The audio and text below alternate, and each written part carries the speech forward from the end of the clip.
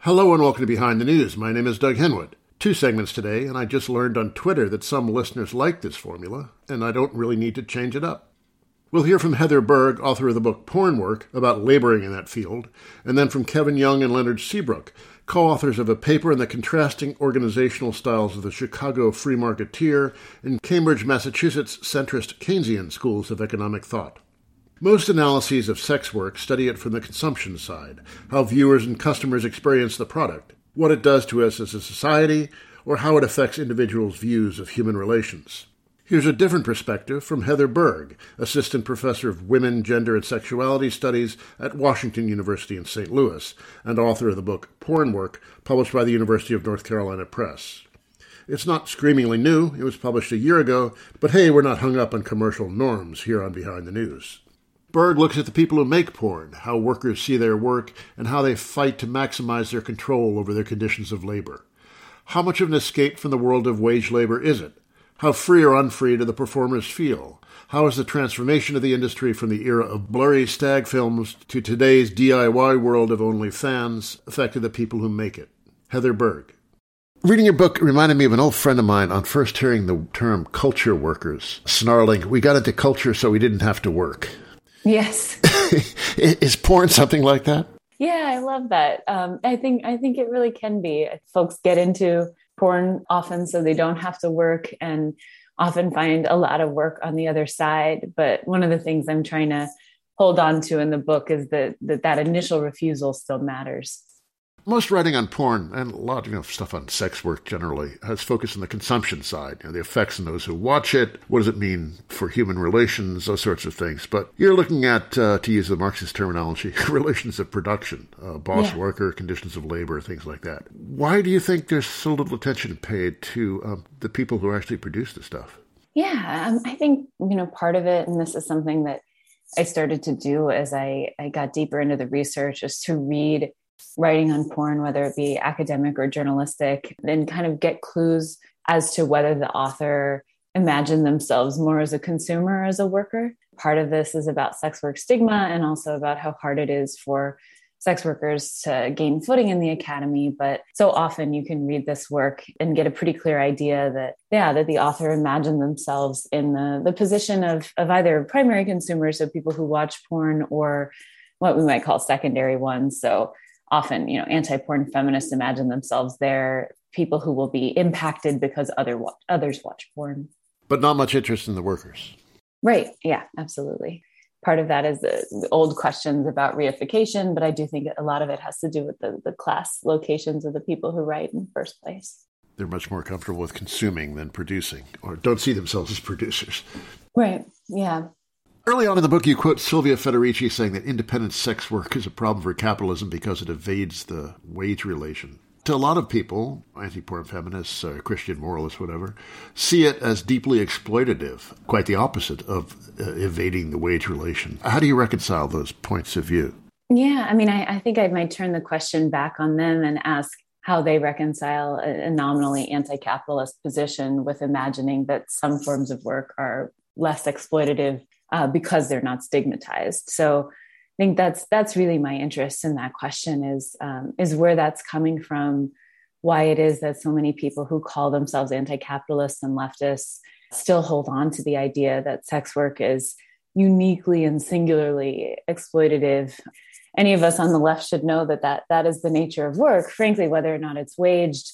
And Federici also says that even work that is outside the wage is a site of exploitation. Sex worker leftists have often made the argument that the state is the pimp in that case, or the boss. And so I think all of that matters. I'm not saying that this is outside of capitalism, but it can be outside the wage. And that makes a material difference in people's everyday lives. Now, the industry has really undergone very major transformations over the decades in its economic model. going back to the early days of film. There were stag films, very anonymous. You barely saw the faces of the actors, certainly no personalities or stars. Then we had that moment in the 70s when porn went mainstream. People learned the names Linda Lovelace, Harry Reams. The industry developed kinds of stars. And now we're in this world of OnlyFans and Pornhub, which is, to some degree, do-it-yourself stuff. So could you talk about the evolution of the industrial model of porn over the years? The biggest piece that I'm interested in is thinking about that evolution through the lens of workers' struggles, again, to free themselves from managerial control. So what that's looked like, and here there's an important difference in comparison to other platform labors where porn's evolution to the platform isn't coming from tech disruptors from the top down. It's not app developers figuring out how to better disrupt real estate markets or rideshare companies, things like that. Instead, it's been workers who have been figuring out really creative and smart ways to subvert, again, the wage relation, to subvert the dynamics in which directors and producers used to maintain copyright and the sole ability to cut up scenes into little pieces to resell them in perpetuity while only having paid performers a day rate. So sex workers have figured out how to subvert that, how to gain more control over their everyday lives, over working conditions, but also over pay. And that is really the story of the transition from the studio model to OnlyFans in particular. And it also has its beginnings in the earlier moments that you mentioned, where we have, under what you talked about in the 1970s, we have what folks call the golden era. But even in those moments, people were trying to self-produce. It was just harder because technologies for production were so much more expensive and the mechanisms of distribution were a lot less democratic. So this historical move has been a move to greater autonomy in some ways, and then also lessened autonomy in others, particularly as porn workers navigate increasing state regulations, particularly around their ability to get paid through payment processors. That's my quick answer. Okay, let's talk some about the work site. And of course, there are many different kinds of work sites. There's an array of different experiences here. But what about the balance between consent and coercion? I think to a lot of critics of the industry, it's just nothing but coercion, either directly on the set or broader economic coercion. How much consent is there involved in the production? It depends on the production model. So when people are self-producing, of course, then the dynamics of consent are really about what Marx called the dull compulsion of the wage. And that's the story in much studio work too. And in that, the ways that life under capitalism undermines consent are not different from folks working in retail or the grocery store, secretarial work, healthcare, teaching, the kinds of jobs that a lot of foreign workers left before they came to the industry. So I'm really interested in why so many commentators fixate on a lack of consent in this context. I think there's a lot to say about whether sex makes things different. And I really refuse to come down on one side or the other on that in the book, because for some workers, it does. For some, the dull compulsion of the wage in the sex work context does feel more compelling. And for others, a lot of people in the book talk about the ways that this feels less, not just less exploitative sometimes, but also that they have more control and more ability to maneuver around consent and negotiation than they did in other working class jobs.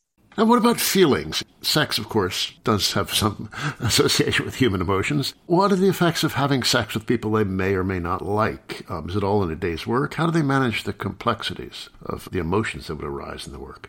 Yeah, I think, again, it varies. So for some people, there's a lot of emotion management that's required in order to get through a day. Some people talk about, again, I think really creative techniques around temporary disassociation, which, again, from an outside perspective, seems like a terrible tactic to get through your workday, but which is something that a lot of working class people and folks in white collar jobs too deploy in order to get through all sorts of circumstances. So I want to be really careful not to be precious around the uniqueness of sex here, and also to acknowledge that for some people it is special. But I think one thing that often gets lost is the reality that for often commentators' primary site of concern here is straight women, or at the very least, women who do straight sex work. And what a lot of these women will tell you is that being socialized into heterosexuality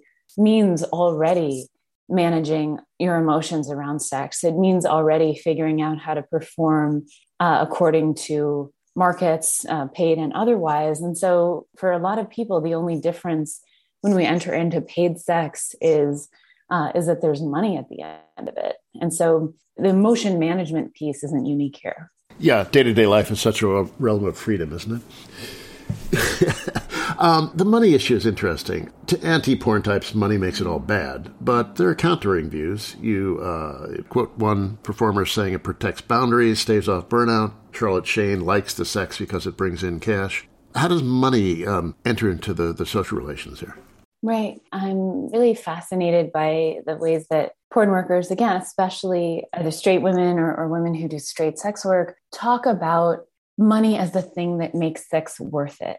And in some ways, it's a really fascinating intervention into long-running conversations in radical feminist thought around the kind of thanklessness of straight sex for people.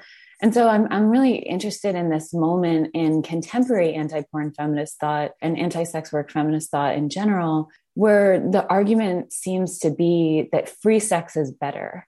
And I'm fascinated by the ways that in that anti-sex worker feminists match up in their interests exactly with the worst kind of Johns, the worst kinds of porn fans, and also the worst kinds of porn managers in imagining that people shouldn't get paid to do their work.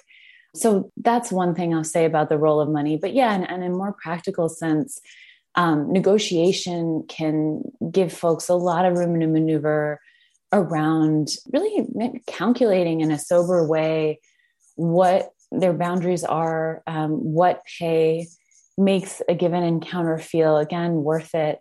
And I'm really of the belief that if a lot more straight women did that, sexual relations would improve, not necessarily with money at the end of the day, although sometimes, but to really ask sober questions about what they're getting from an encounter. So that's that. Again, I'm answering that from the perspective of straight sex, because that's so often what commentators are interested in when they pose it. Yeah, it's as if a lot of people seem to have forgotten critiques of bourgeois marriage that see it as a form of prostitution, only legal. Exactly. Right. Exactly. Now, what about pleasure or joy in the work? It's not a question one asks of an office worker or a line cook very often. It's just a job. But how about porn? There's certainly at least the appearance of pleasure involved. How do they experience that? Yeah. And I'll say that this was an evolution for me in writing the project. I think because of my kind of allergy to consumer-focused accounts, I came into the writing process not really wanting to talk so much about the pleasure piece, because from what was at the time for me a kind of more orthodox Marxist position, I was thinking of this as not a material concern, as something that was mainly of interest, again, to consumers and to folks thinking from that perspective. But porn workers pushed back against that in all sorts of ways and invited me to listen in ways that I'm really grateful for. And so there are a couple things I'll note. One is that for some people, and this is often absolutely unrelated to the performance of pleasure that you see on screen, but there can be real pleasures in the work.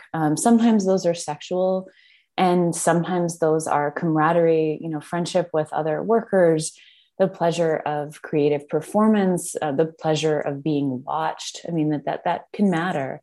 But in terms of the sexual pleasure piece, I always return to this quote from Conner Habib, who features really centrally in the book, who in the most gentle way was kind of bringing me up short on my initial refusal to think about these questions. And he said, I get to give and receive pleasure every day, which makes this different. It makes it different from straight, mainstream, or non-sex work in that, and I'm quoting him again here, that is giving and receiving misery. And for some people, there's plenty of misery to be had in porn too, more likely everyday tedium. But for a lot of folks, the pleasure piece is a huge part of the workday. And I came to understand that as a working condition on its own terms. I'm speaking with Heather Berg, author of Porn Work, published by the University of North Carolina Press.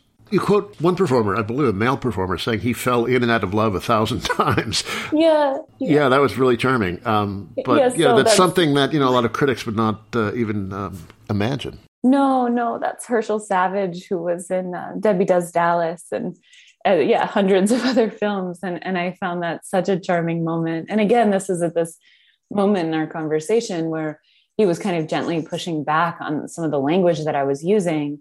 So I had been talking about this in just kind of very meat and potatoes terms, like thinking about the skill or, how do you manage emotions? And he's like, there's actually something more, more complicated and more messy, but also sometimes more tender going on here. And it's not just for the boss and it's not just for the consumer. An experience you wouldn't have as a fry cook. Right. But also I think, and you said at the top of your question here, that these aren't questions we ask of other workers. And I wonder if maybe we should. And I'm really interested in workplace sabotage in general and the kind of daily ways that workers wrest back some pleasure. So I hope that fry cooks are finding that too, whether that's sexual or not, or pilfering food, whatever, messing with the food. But these acts of play at work, I think, have a huge impact on what it feels like to get through a shift. What about the distinction between like cool, hip, alternative, feminist porn and a more mainstream kind? Is that a fruitful distinction to make? Yeah, well, I think probably listeners can tell in the tone of your question and certainly in how I'll answer it that I don't think it is. And I'm guessing maybe that you don't either. No, I thought that was a very interesting point you made. So I wanted you to bring it out. Yeah. Yeah. So I too would maybe give scare quotes around the hip, ethical, feminist, and queer.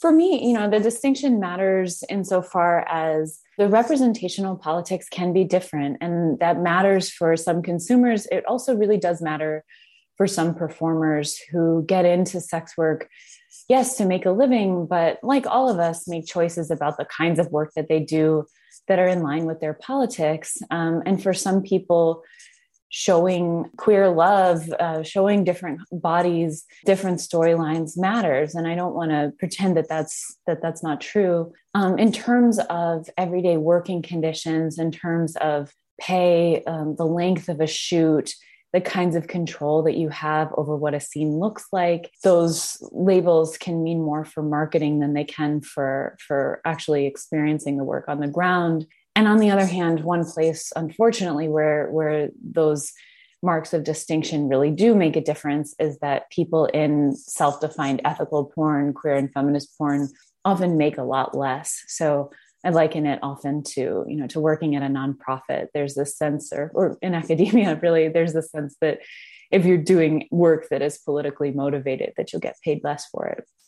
Speaking of academia, I liked your conversation describing being an adjunct to a performer. It's like, just quit or whatever. Right. Yeah. She just thought I was just letting myself be exploited in such an extreme way. Also, there's danger with the cool, hip, feminist alternative porn. Doing what you love can be a sinister thing as well as it can be, a liberating thing.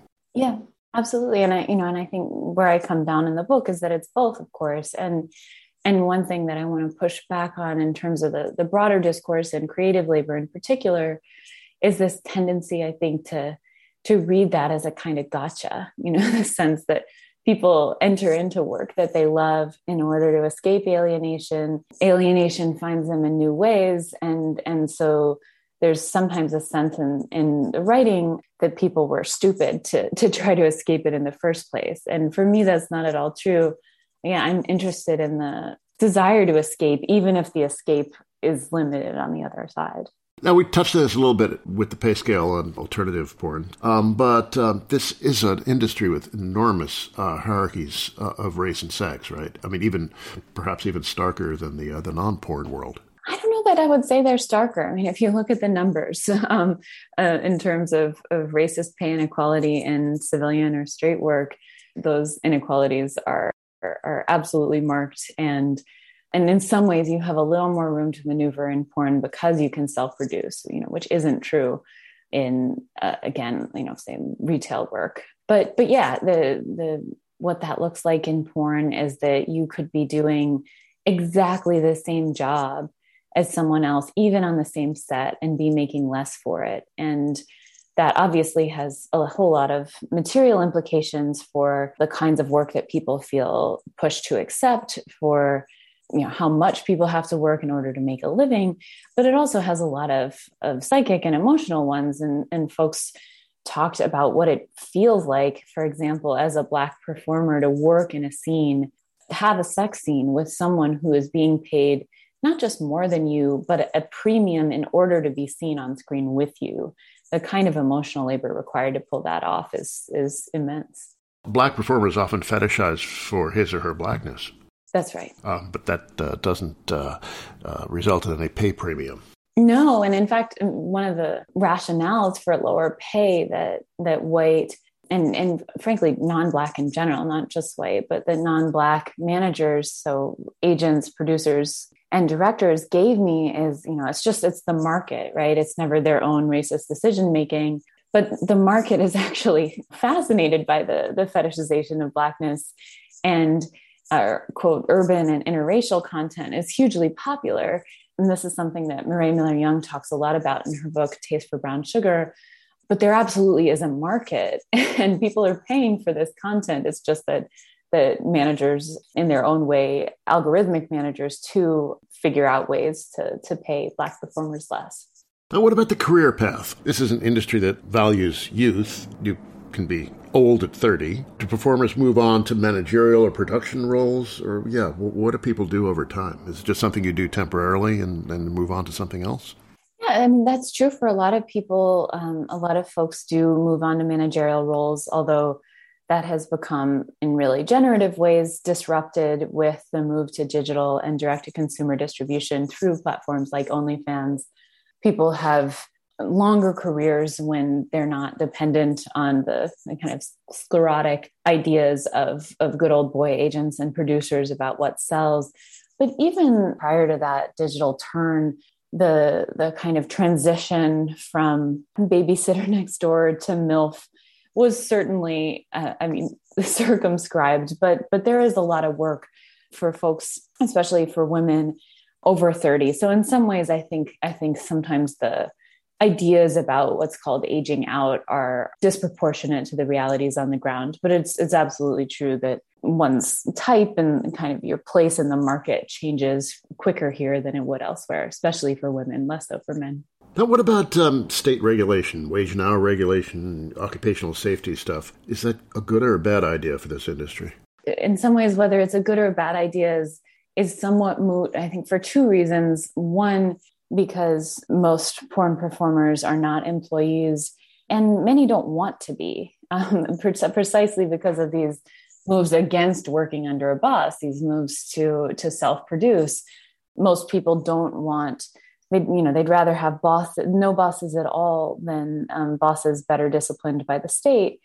And obviously that's an uncomfortable reality for the left, but it's one I think we have to take seriously. So there's that. And another point that I make in the book that I think is worth noting is that most wage and hour law for all sorts of working class jobs, especially precarious and contingent ones, is unenforced. So, I think there are areas in which the state could be doing a lot better, absolutely. But in many cases, it's a kind of an abstract discussion because the law is not enforced in the first place. And again, most performers calculate that it's not a trade-off that makes sense for them to be subservient to a boss in order to maybe gain protection under labor law that is weak and often unenforced. What about class dynamics in this world? The porn performer is certainly not in a textbook bourgeois proletarian role, right, but neither is that absent. And DIY porn may look like independence, but can also involve a great deal of self-exploitation, having to work around the clock, basically promoting yourself all the time. So how do we think about class in porn, and did it change how you see class more generally? Yeah, it changed a lot for me. I came in wanting to tell a more traditional Marxist labor history of this industry and thinking about workers as workers and their struggles against bosses. And it just became so clear very quickly that one of performers' best tools for resisting exploitation is to release themselves from working class status in the classical sense, which is to say working for a wage under other people. And so if I came into this story and my politics have always been aligned with workers as such, it would have been inappropriate for me to ignore that one of these preferred tactics is to not be a worker, right? So thinking about how to wrestle with that became a really important piece of the project. But yeah, it has all sorts of implications for what solidarities look like in the industry, such as it is, for people's ideas, to your last question, for people's ideas about what regulation should look like, and also for their own understanding of their class location vis-a-vis their comrades, but also their bosses. So the kinds of traditional lines don't look the same here. And I want to take that seriously as an opening, in addition to something that makes class messy here. And do you see any union organizing in the field? If most performers would rather not have a boss than one disciplined by the state, they would also rather not have a boss than one disciplined by collective bargaining. That's not to say that there's not a lot of really vibrant collective action happening here, but it is, and I'll quote someone who's not in the book, but who I'm in community with more broadly, Lauren Kiley, who talks about the importance of organizing for workers, not against bosses. And I think that's a really crucial frame and really importantly put in this context. So the kinds of organizing that you see, they look like mutual aid, they look like information sharing, but in this moment in the industry's evolution, it's really, there's no one boss against which folks would organize. Instead, this proliferated community of performers, but also self-producers, is putting a ton of organizing energy around organizing against hostile policy that's coming not from their bosses, but from the state. And often I think that gets understood from civilian leftists as a kind of libertarian position, but I think that's the wrong take. So traditional forms of unionizing, sometimes there are efforts, often civilian leftists grab onto those with a lot of excitement because they're really happy to see forms of organizing that feel familiar to them. But I'm really in favor of always, meeting people where they're at, which is in this case that those forms of organizing just aren't the priority. I like that use of civilian industry jargon. Finally, what about the issues of what the business press calls work-life balance? I would imagine they're pretty complicated in this world.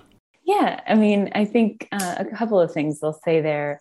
One, and there's definitely a double bind here, but a lot of people get into porn and other sex work in order to grasp at some semblance of work-life balance. They then find that undermined in different ways in the industry. But one thing that people say again and again is that working a 9-to-5 and certainly working the variable schedules of a lot of hourly working class jobs is just absolutely incompatible with anything like real work-life balance. So that becomes particularly an issue for caretakers, for people with disabilities and chronic illness, for students, but also for people who want time to pursue their art or their band or whatever. So the kind of impossibility of work-life balance in a lot of civilian jobs is a huge driver of entrance into the sex industry in the first place. But then you do find, round-the-clock work in some ways, and also just a kind of obliteration of boundaries between life and work that people figure out all sorts of ways to manage, but they can be, really straining, not just in terms of the kind of day-to-day emotional costs of that, but there are particularly for folks who work out of their homes and who have to very carefully calibrate how much of their personal lives to reveal to fans. There are important safety issues at hand as well. So there's these questions of hours, but also these other, I think, sometimes more amorphous boundaries between working and living.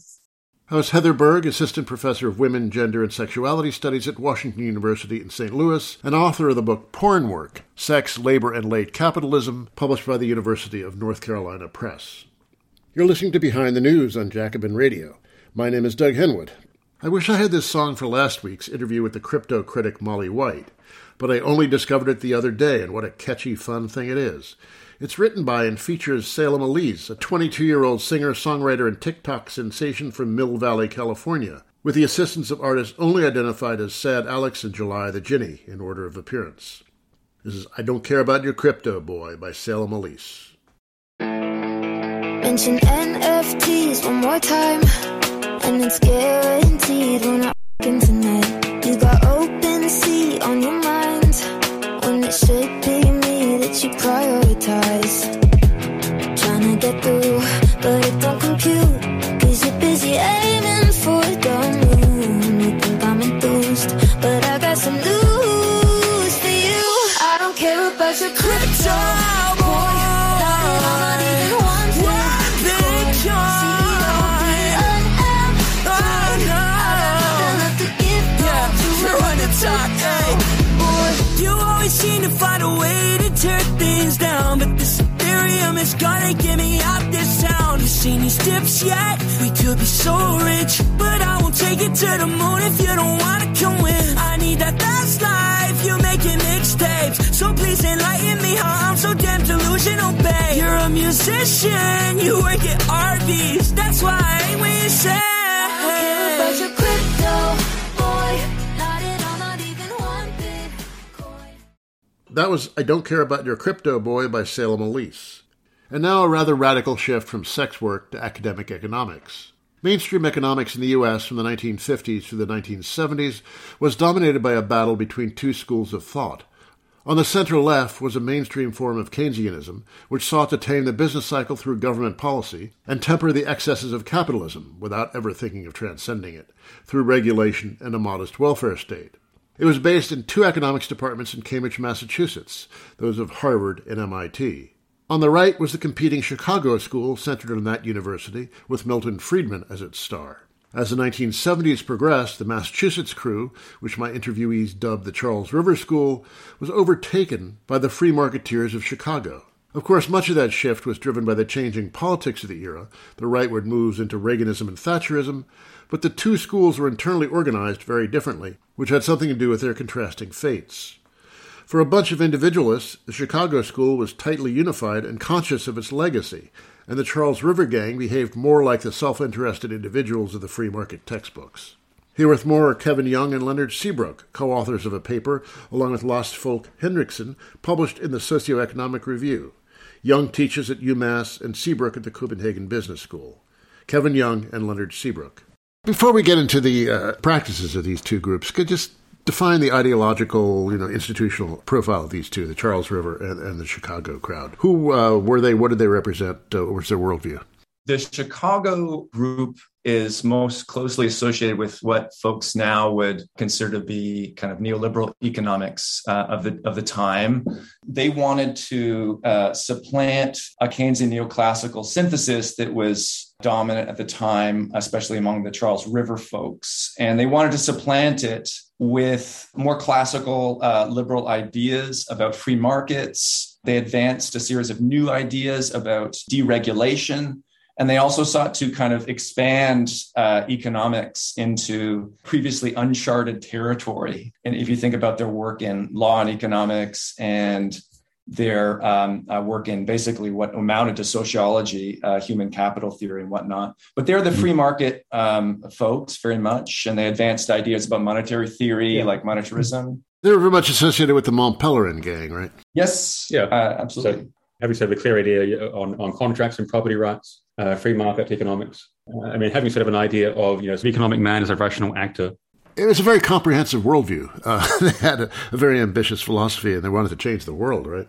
Absolutely. They had an incredible insurgent morality and meta-narrative about how to govern the economy that was very comprehensive. Absolutely. Yeah. And part of that wasn't just given. Part of that was built. They built a lot of new ideas from these kind of classical liberal foundations. And as I said, expanded economics into new domains of law, sociology, how to think about families, how to think about discrimination, in addition to, how to think about the monetary system and how we want the state to act generically. And sort of interesting also that they were, sort of seen sort of as underdogs by themselves. Seen as kind of outsiders and not as victims, but sort of underdogs and outsiders in the system. So they were sort of, in part, very kind of active in trying to mobilize based on their underdog status. And whereas the Charles River crew, Harvard, MIT, were very much the establishment in the field, but also in politics more generally, right? Absolutely. They're very kind of ensconced in the Kennedy and Johnson administrations, of course. A lot of them were folks on the Council of Economic Advisors. Samuelson was writing the dominant post-war American textbook on economics from MIT, of course. So, there's a wonderful line that he had. I can't paraphrase it exactly, but once you get your ideas into the textbooks, you become practically immortal. And that must have been, the kind of sense, especially, by the 60s that a lot of these folks had in many ways. The Chicago folks, they're very well aware of this, and they sought to supplant it by their particular methods. The kind of Keynesianism they practiced, though, was not the Keynesianism of Keynes. And whatever somewhat radical content had been in Keynes originally was largely drained from the doctrine by the time the Charles River gang were running the world with it. Absolutely. The Charles River folks had moderated many aspects of the earlier Keynesian message. Some of them borrowed much more heavily from earlier institutionalist ideas as well. John Kenneth Galbraith and Paul Samuelson are very different creatures in terms of how they understand the economy, even though they both had at various times a kind of Keynesian inflection in their work. They're very different at the same time. Yeah. These two groups had a very different approach to academic practice, right? Yeah, describe how Chicago organized itself in contrast with the Charles River crew. I think in terms of what we argue in the papers is pretty accurate. Sort of in terms, they were pretty isolated in terms of sort of places, physically, fairly isolated. And there is a quote we have in the paper about it being sort of like a kind of environment like a monastery. And they were pretty isolated. And in part by intent, linked to their own theories and their own body of science, and in part to finance also in Chicago, but really sort of seen as being sort of a separate group, and it had like a pretty active idea in terms of having sort of a strong doctrine in terms of how they taught their students. A fairly interesting aspect for us in the paper, they don't really argue about principles in the way that you would find kind of in left groups. Left groups, normally what we would find, also now, is that they tend to fracture over principles, whereas this group had some key principles that they agreed to, and they would argue on theory and around theory and ideas inside the group in a very kind of active way. Yeah. So, the students, when they came in, were...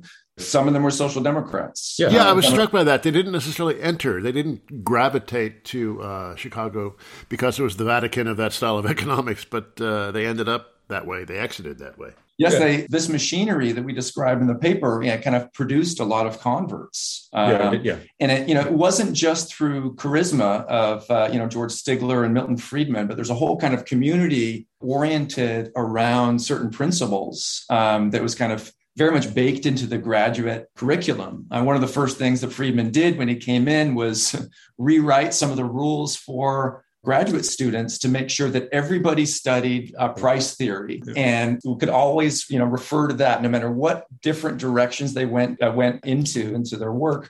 Later on, they still had price theory and had certain kind of neoclassical ideas that they could always return to. So there's like a process, as Len was saying, of kind of intensive in-group socialization here at Chicago. Yeah. There was a debate, but it was very much debate within a doctrine. They were kind of bloodthirsty with one another at their seminars, but always within a given doctrine. And that prepared them very well and prepared their students very well for all these battles that they had within the profession, in which, as Murawski or someone else, pointed out, that people like Friedman were, more akin to, ruthless street fighters, whereas on the Charles River side of things, there's more, as it were, gentlemanly conduct in intellectual matters. Now, was it because of their position as being dominant in the world, not merely of economics, but also politically? Was it that dominance that made them complacent, or is there not a coherent philosophy at all behind everything? How do you account for this different culture of these two schools? In terms of what's happening at Harvard and MIT, MIT is becoming more kind of math-driven in terms of how they're operating. Harvard is more complacent, I think, in terms of how they were behaving as well. As a group together, their sort of shorthand here would be that they were behaving in a sort of piecemeal and sort of incremental scientific way. And at Chicago, you have sort of like really sort of a strong doctrine and sort of a strong faith. The change in Chicago, there's kind of intense group in how they sort of how they behave and act and are socialized. And having sort of a clear doctrine and sort of a clear faith almost, and having science on top of that is more effective. I was a right-winger in my early days in college, early 70s, and I recall the feeling there weren't very many of us. In Yale's party of the right, there were about a dozen of us.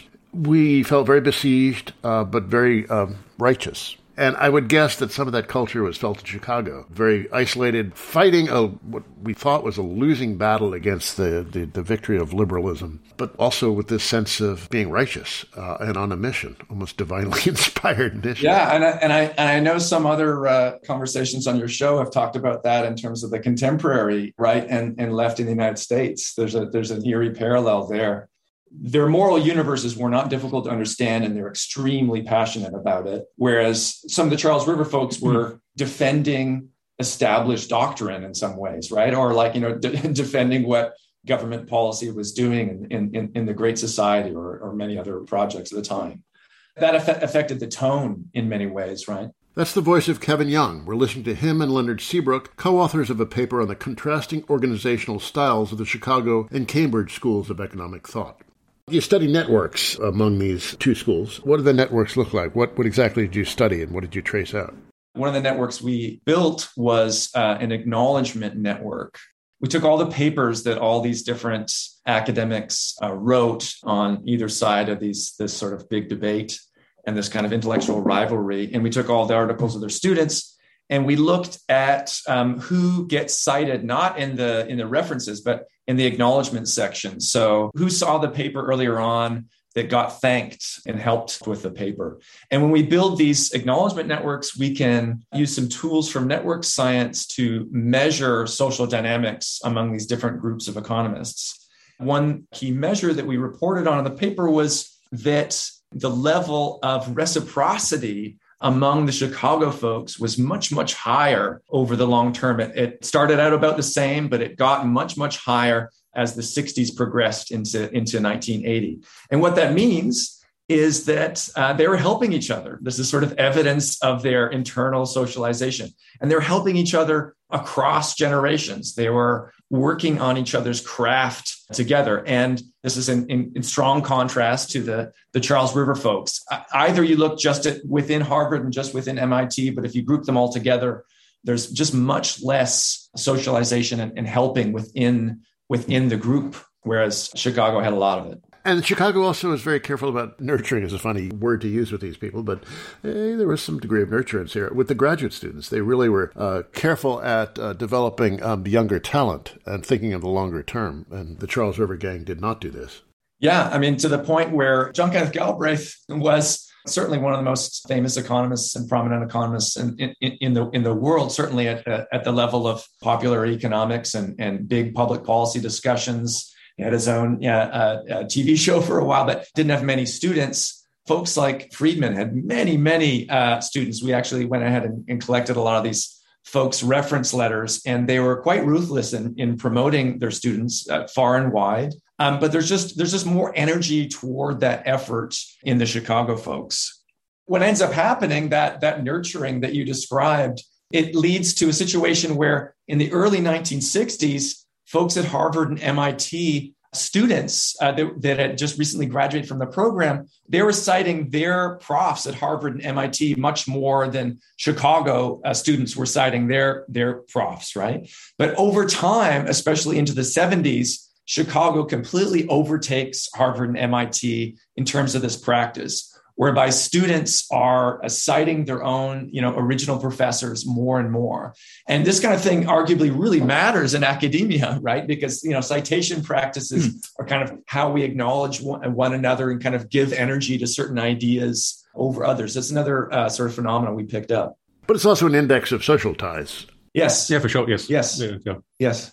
Now, it's interesting that the chronology of this, because the 60s were the high watermark of that kind of Keynesian consensus. But then by the 70s, when we start seeing stagflation, crisis in the field, the rise of Milton Friedman, he became president of the AEA in 76 or something like that.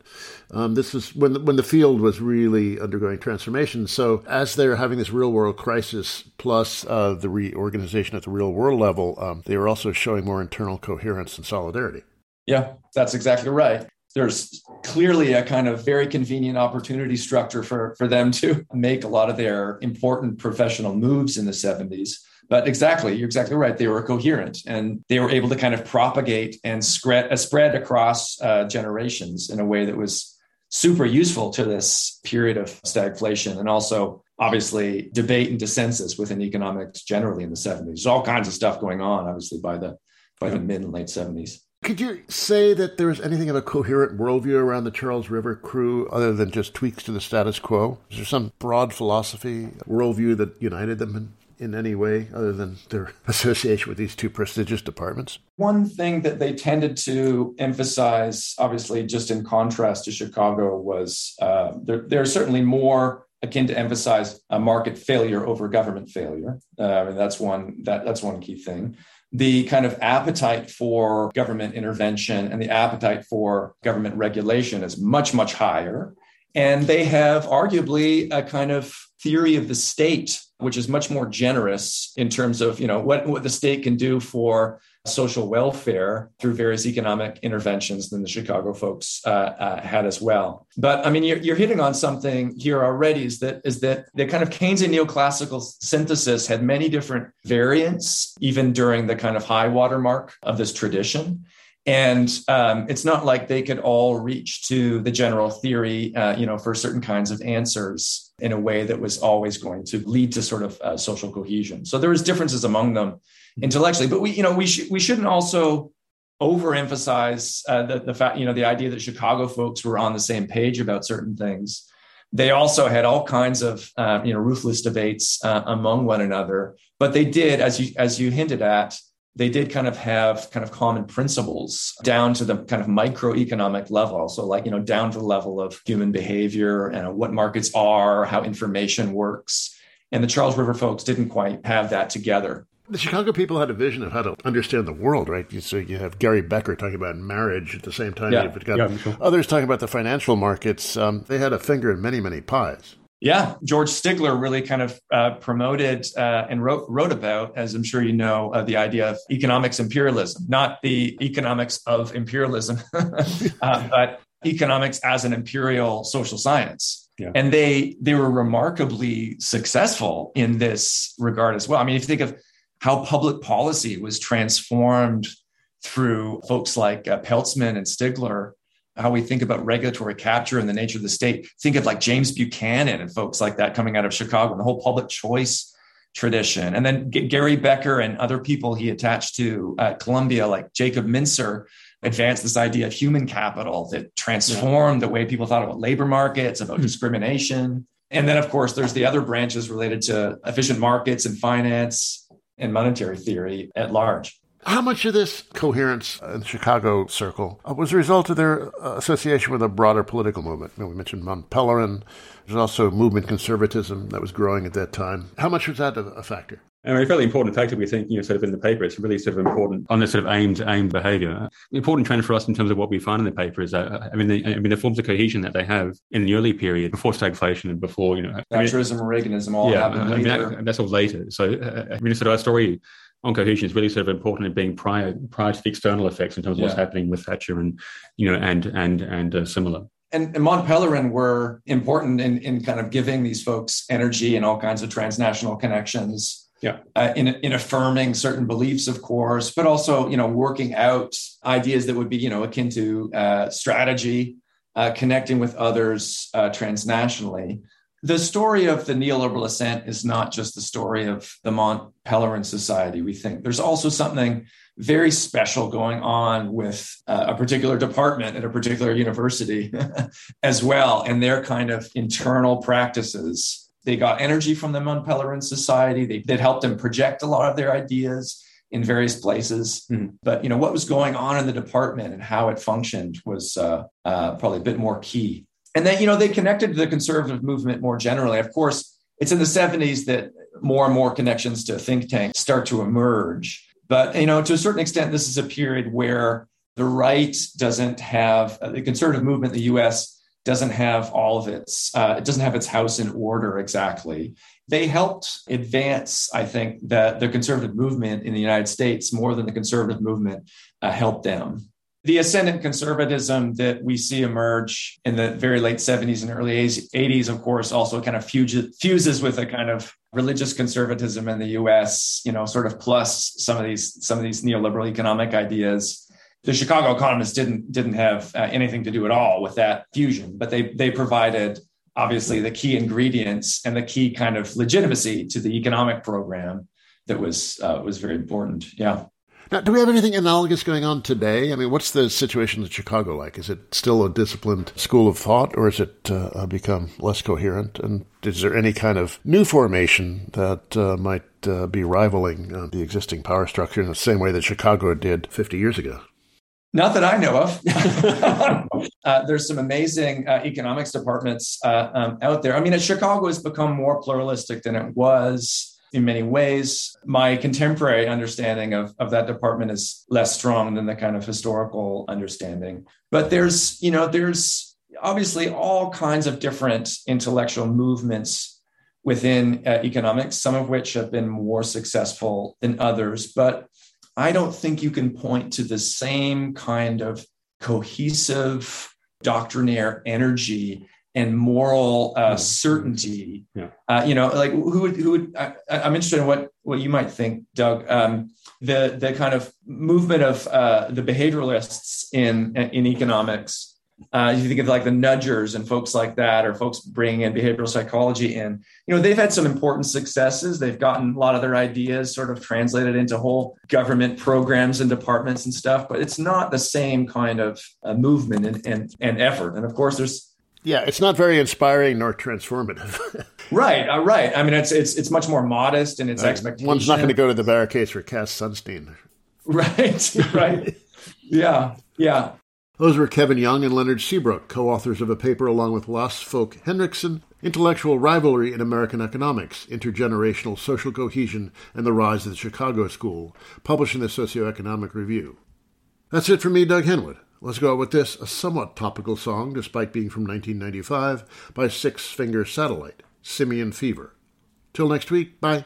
Doctor, there's trouble in the monkey house. What is it, Mr. Marburg? I think it's Simian fever. Simian fever. Simian fever. Simian fever. Simian fever. Simian fever. Simian fever. Simian fever. Simian fever. Simian fever. Simian